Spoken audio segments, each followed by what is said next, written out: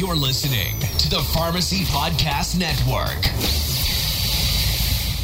On today's episode, we'll be discussing the recent news about 23andMe's selling of user data. My name's Major, and I'm here with Darshan Kulkarni. Darshan, what are the ethics involved? You're listening to the Gavel and Pestle podcast with Darshan Kulkarni. The Gavel and Pestle podcast, where the law of the land intersects with the business of pharmacy. Hey, this is Darshan. Just before you listen to the podcast, make sure you remember this is not legal advice. This is also not medical advice, and it's not construction advice, so don't take construction advice from me. Also, this does not create an attorney-client relationship, so don't be saying that I just gave you legal advice again. Talk to a lawyer who knows you, that can give you advice that's right for you. Thanks again. Keep listening. We'll talk soon. This is going to be a really interesting topic, Major, because we can talk about ethics, we can talk about commercial law, we can talk a little bit about what this means to patients, and we're probably going to land up talking about a lot of things. And just so we know... Calm down. How does this affect me? How does this affect a user who's used their services? Now, I haven't used their services, but from a patient-centric perspective, are they in danger of any kind? Or like, what does this mean for them? So... As a potential customer, and that's probably the right word for this, customer, I think it'd be really hard to argue that they are patients. These companies, so let's talk a little bit about their service first before we start talking about what the implications are. So these services have been around for a few years. One of the big advantages of these services was that they came out and said, you know what, you're just sort of curious about who you are as a person. We'd be able to tell you if you're 3/4 Caucasian, 20% from Denmark, 12% from Namibia, 2% from Chile. We can do that, and we can give you information. So it came out more from curiosity, from people doing like ancestral research, if you will. But then there was this next step, and there were companies that said, we can tell you your likelihood to get certain disease states, and basically saying you have a 18% likelihood of getting breast cancer, and 32% likelihood of getting ovarian cancer, and some cancer and other types of diseases. So that became version 2. There was at one point a pushback from the FDA saying, "Well, how do you actually know this?" And what these companies tried to push back and say was, well, there is some data out there in these journals that say that 18% of people with this allele, with this genetic information, are likely to get this disease state. Well, that's all well and good, but they weren't trying to prove your specific. They weren't trying to say exactly what you were saying. You're going to have to connect it better, is what the FDA said. So a lot of these companies had to go back to the drawing board and try to reassess how those connections were being made. The funny part was that was never the end game. While everyone was looking at, this is a harmless little tool for us to have access to find out what my DNA says.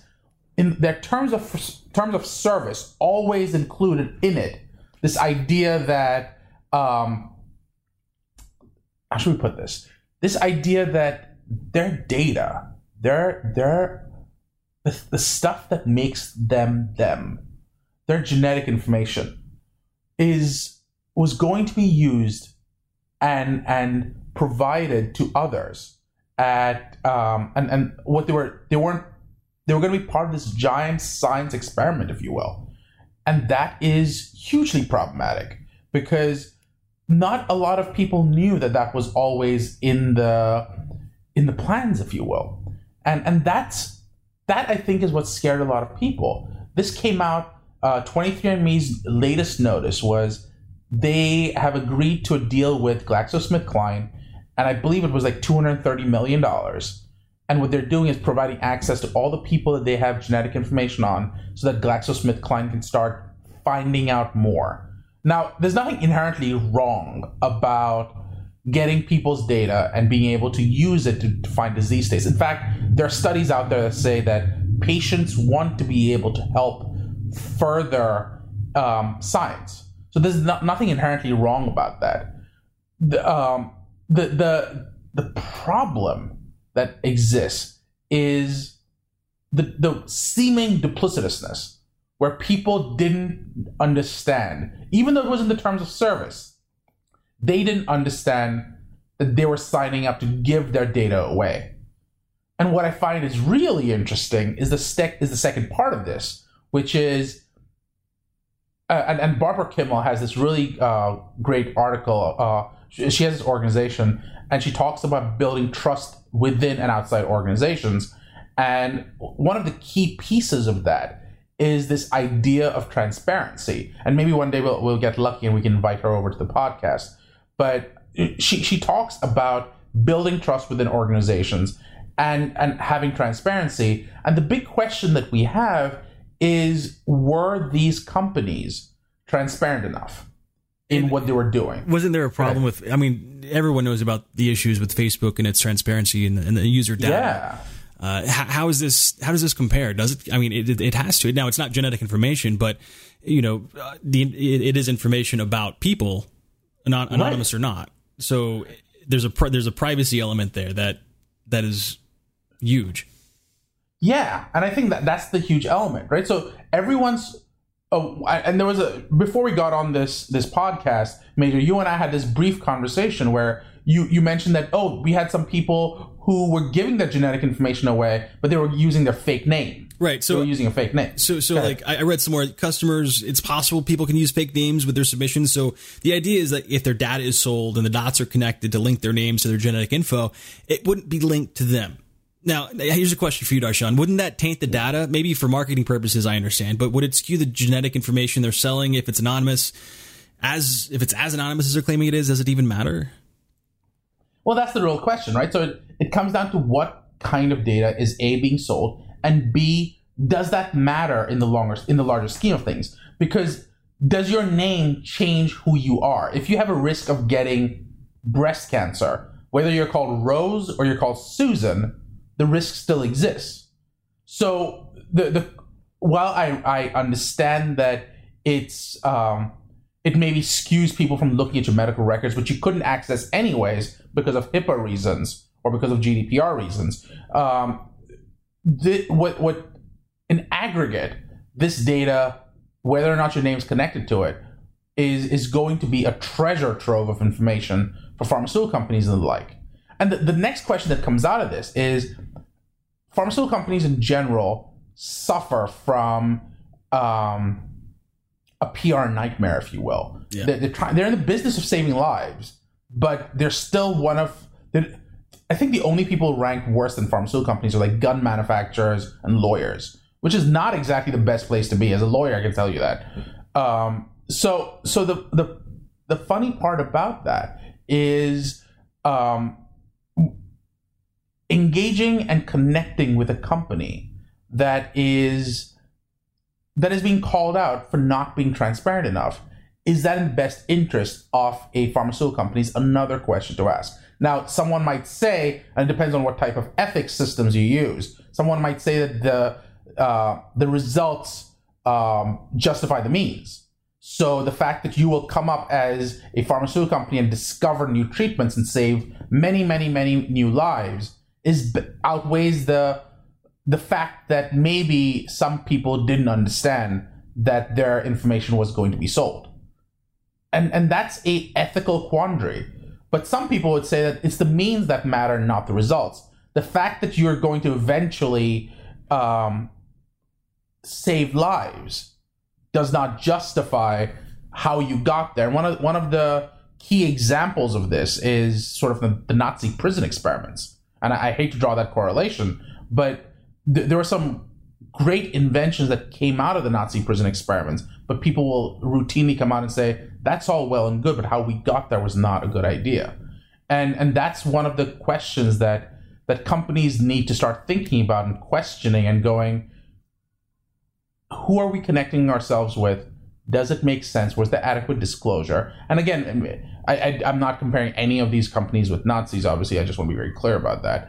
But it's a parallel from an ethics viewpoint about how disclosure is important and about how the ends do not always justify the means.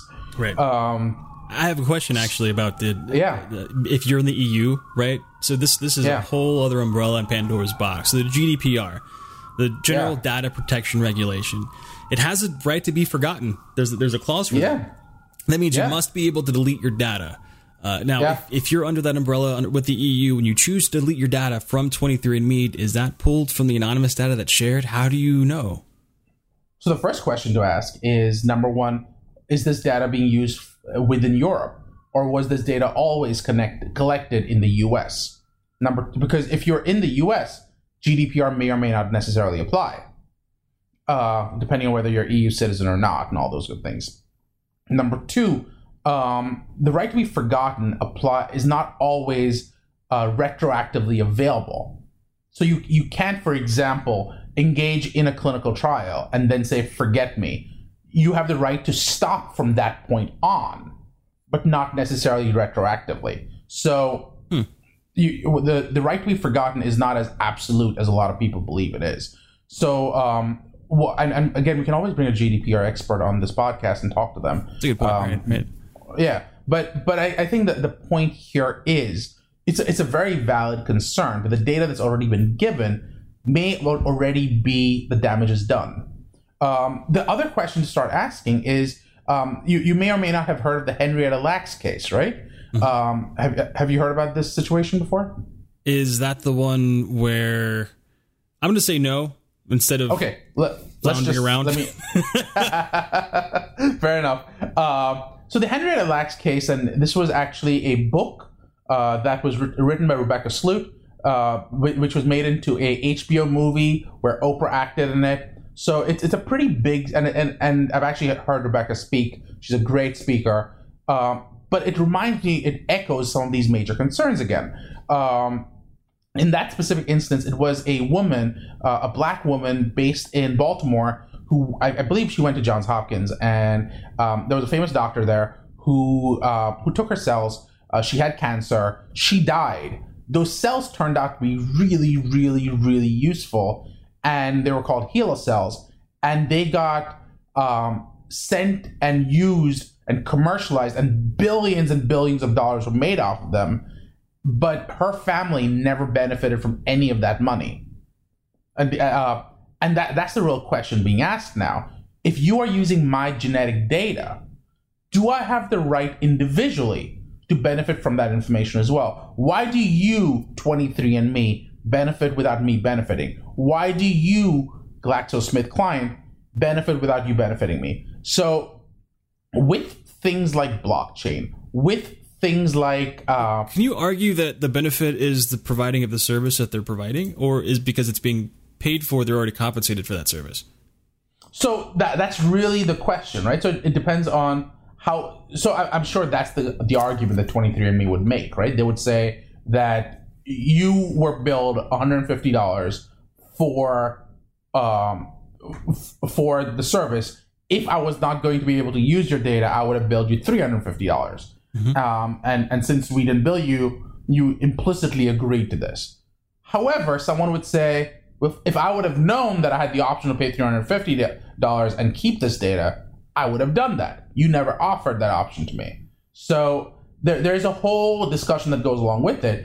Then there's a whole discussion that goes along with the fact that, well, I already told you that I'm going to do this with the data. I reserve that right.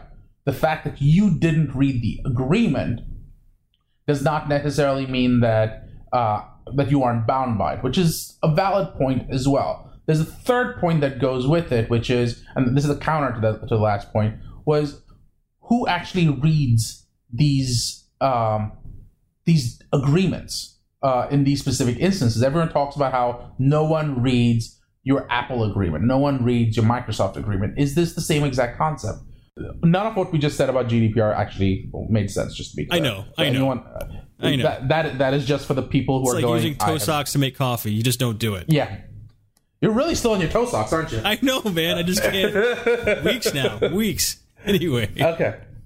So, where were we before you sneezed? I totally got off topic. I'm sorry. No, we were just discussing the HeLa cells and the right that pharmaceutical companies have, and the right that 23andMe had to use this data. The last point I made was, is a shrink wrap agreement that may be used in a genetic kit similar to a shrink wrap agreement used by by Office or by Microsoft Office or by Google or by anyone else when you sign up for their services that no one ever reads them? And therefore, what do you give up and what do you agree to when you participate? I think those are all going to be genetically important, I guess, and sort of important from a data viewpoint as we continue.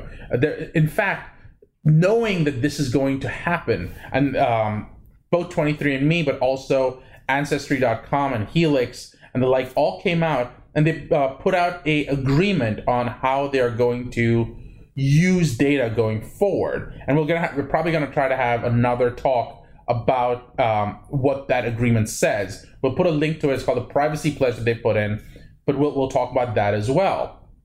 But President Trump has come out. He's talked about having some kind of GDPR-like protections. We don't know what that will look like. California is starting to talk about having some privacy protections in place. But what happens to the patients who already given their data? Then there's going to be a whole discussion around what can and should pharmaceutical companies do? Who owns this data? Whose intellectual property is this? And then there's this other piece that's going on where you've got all these pharmaceutical companies talking about privacy and maintaining patient privacy, but at the same time they're required to be transparent about their dealings.